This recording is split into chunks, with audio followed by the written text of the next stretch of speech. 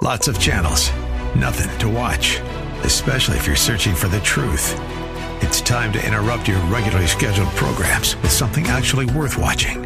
Salem News Channel. Straightforward, unfiltered, with in-depth insight and analysis from the greatest collection of conservative minds like Hugh Hewitt, Mike Gallagher, Sebastian Gorka, and more. Find truth. Watch 24/7 on snc.tv and on Local Now, Channel 525.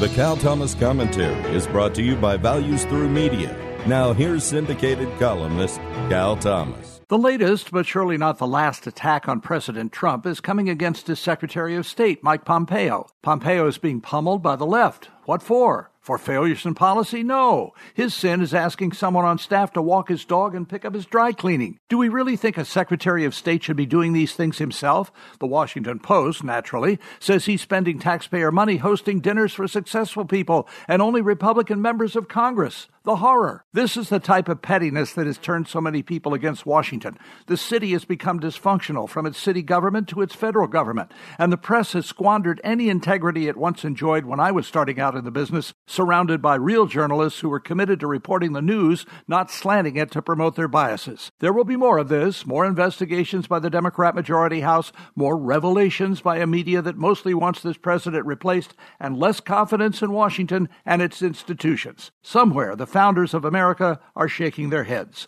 I'm Cal Thomas.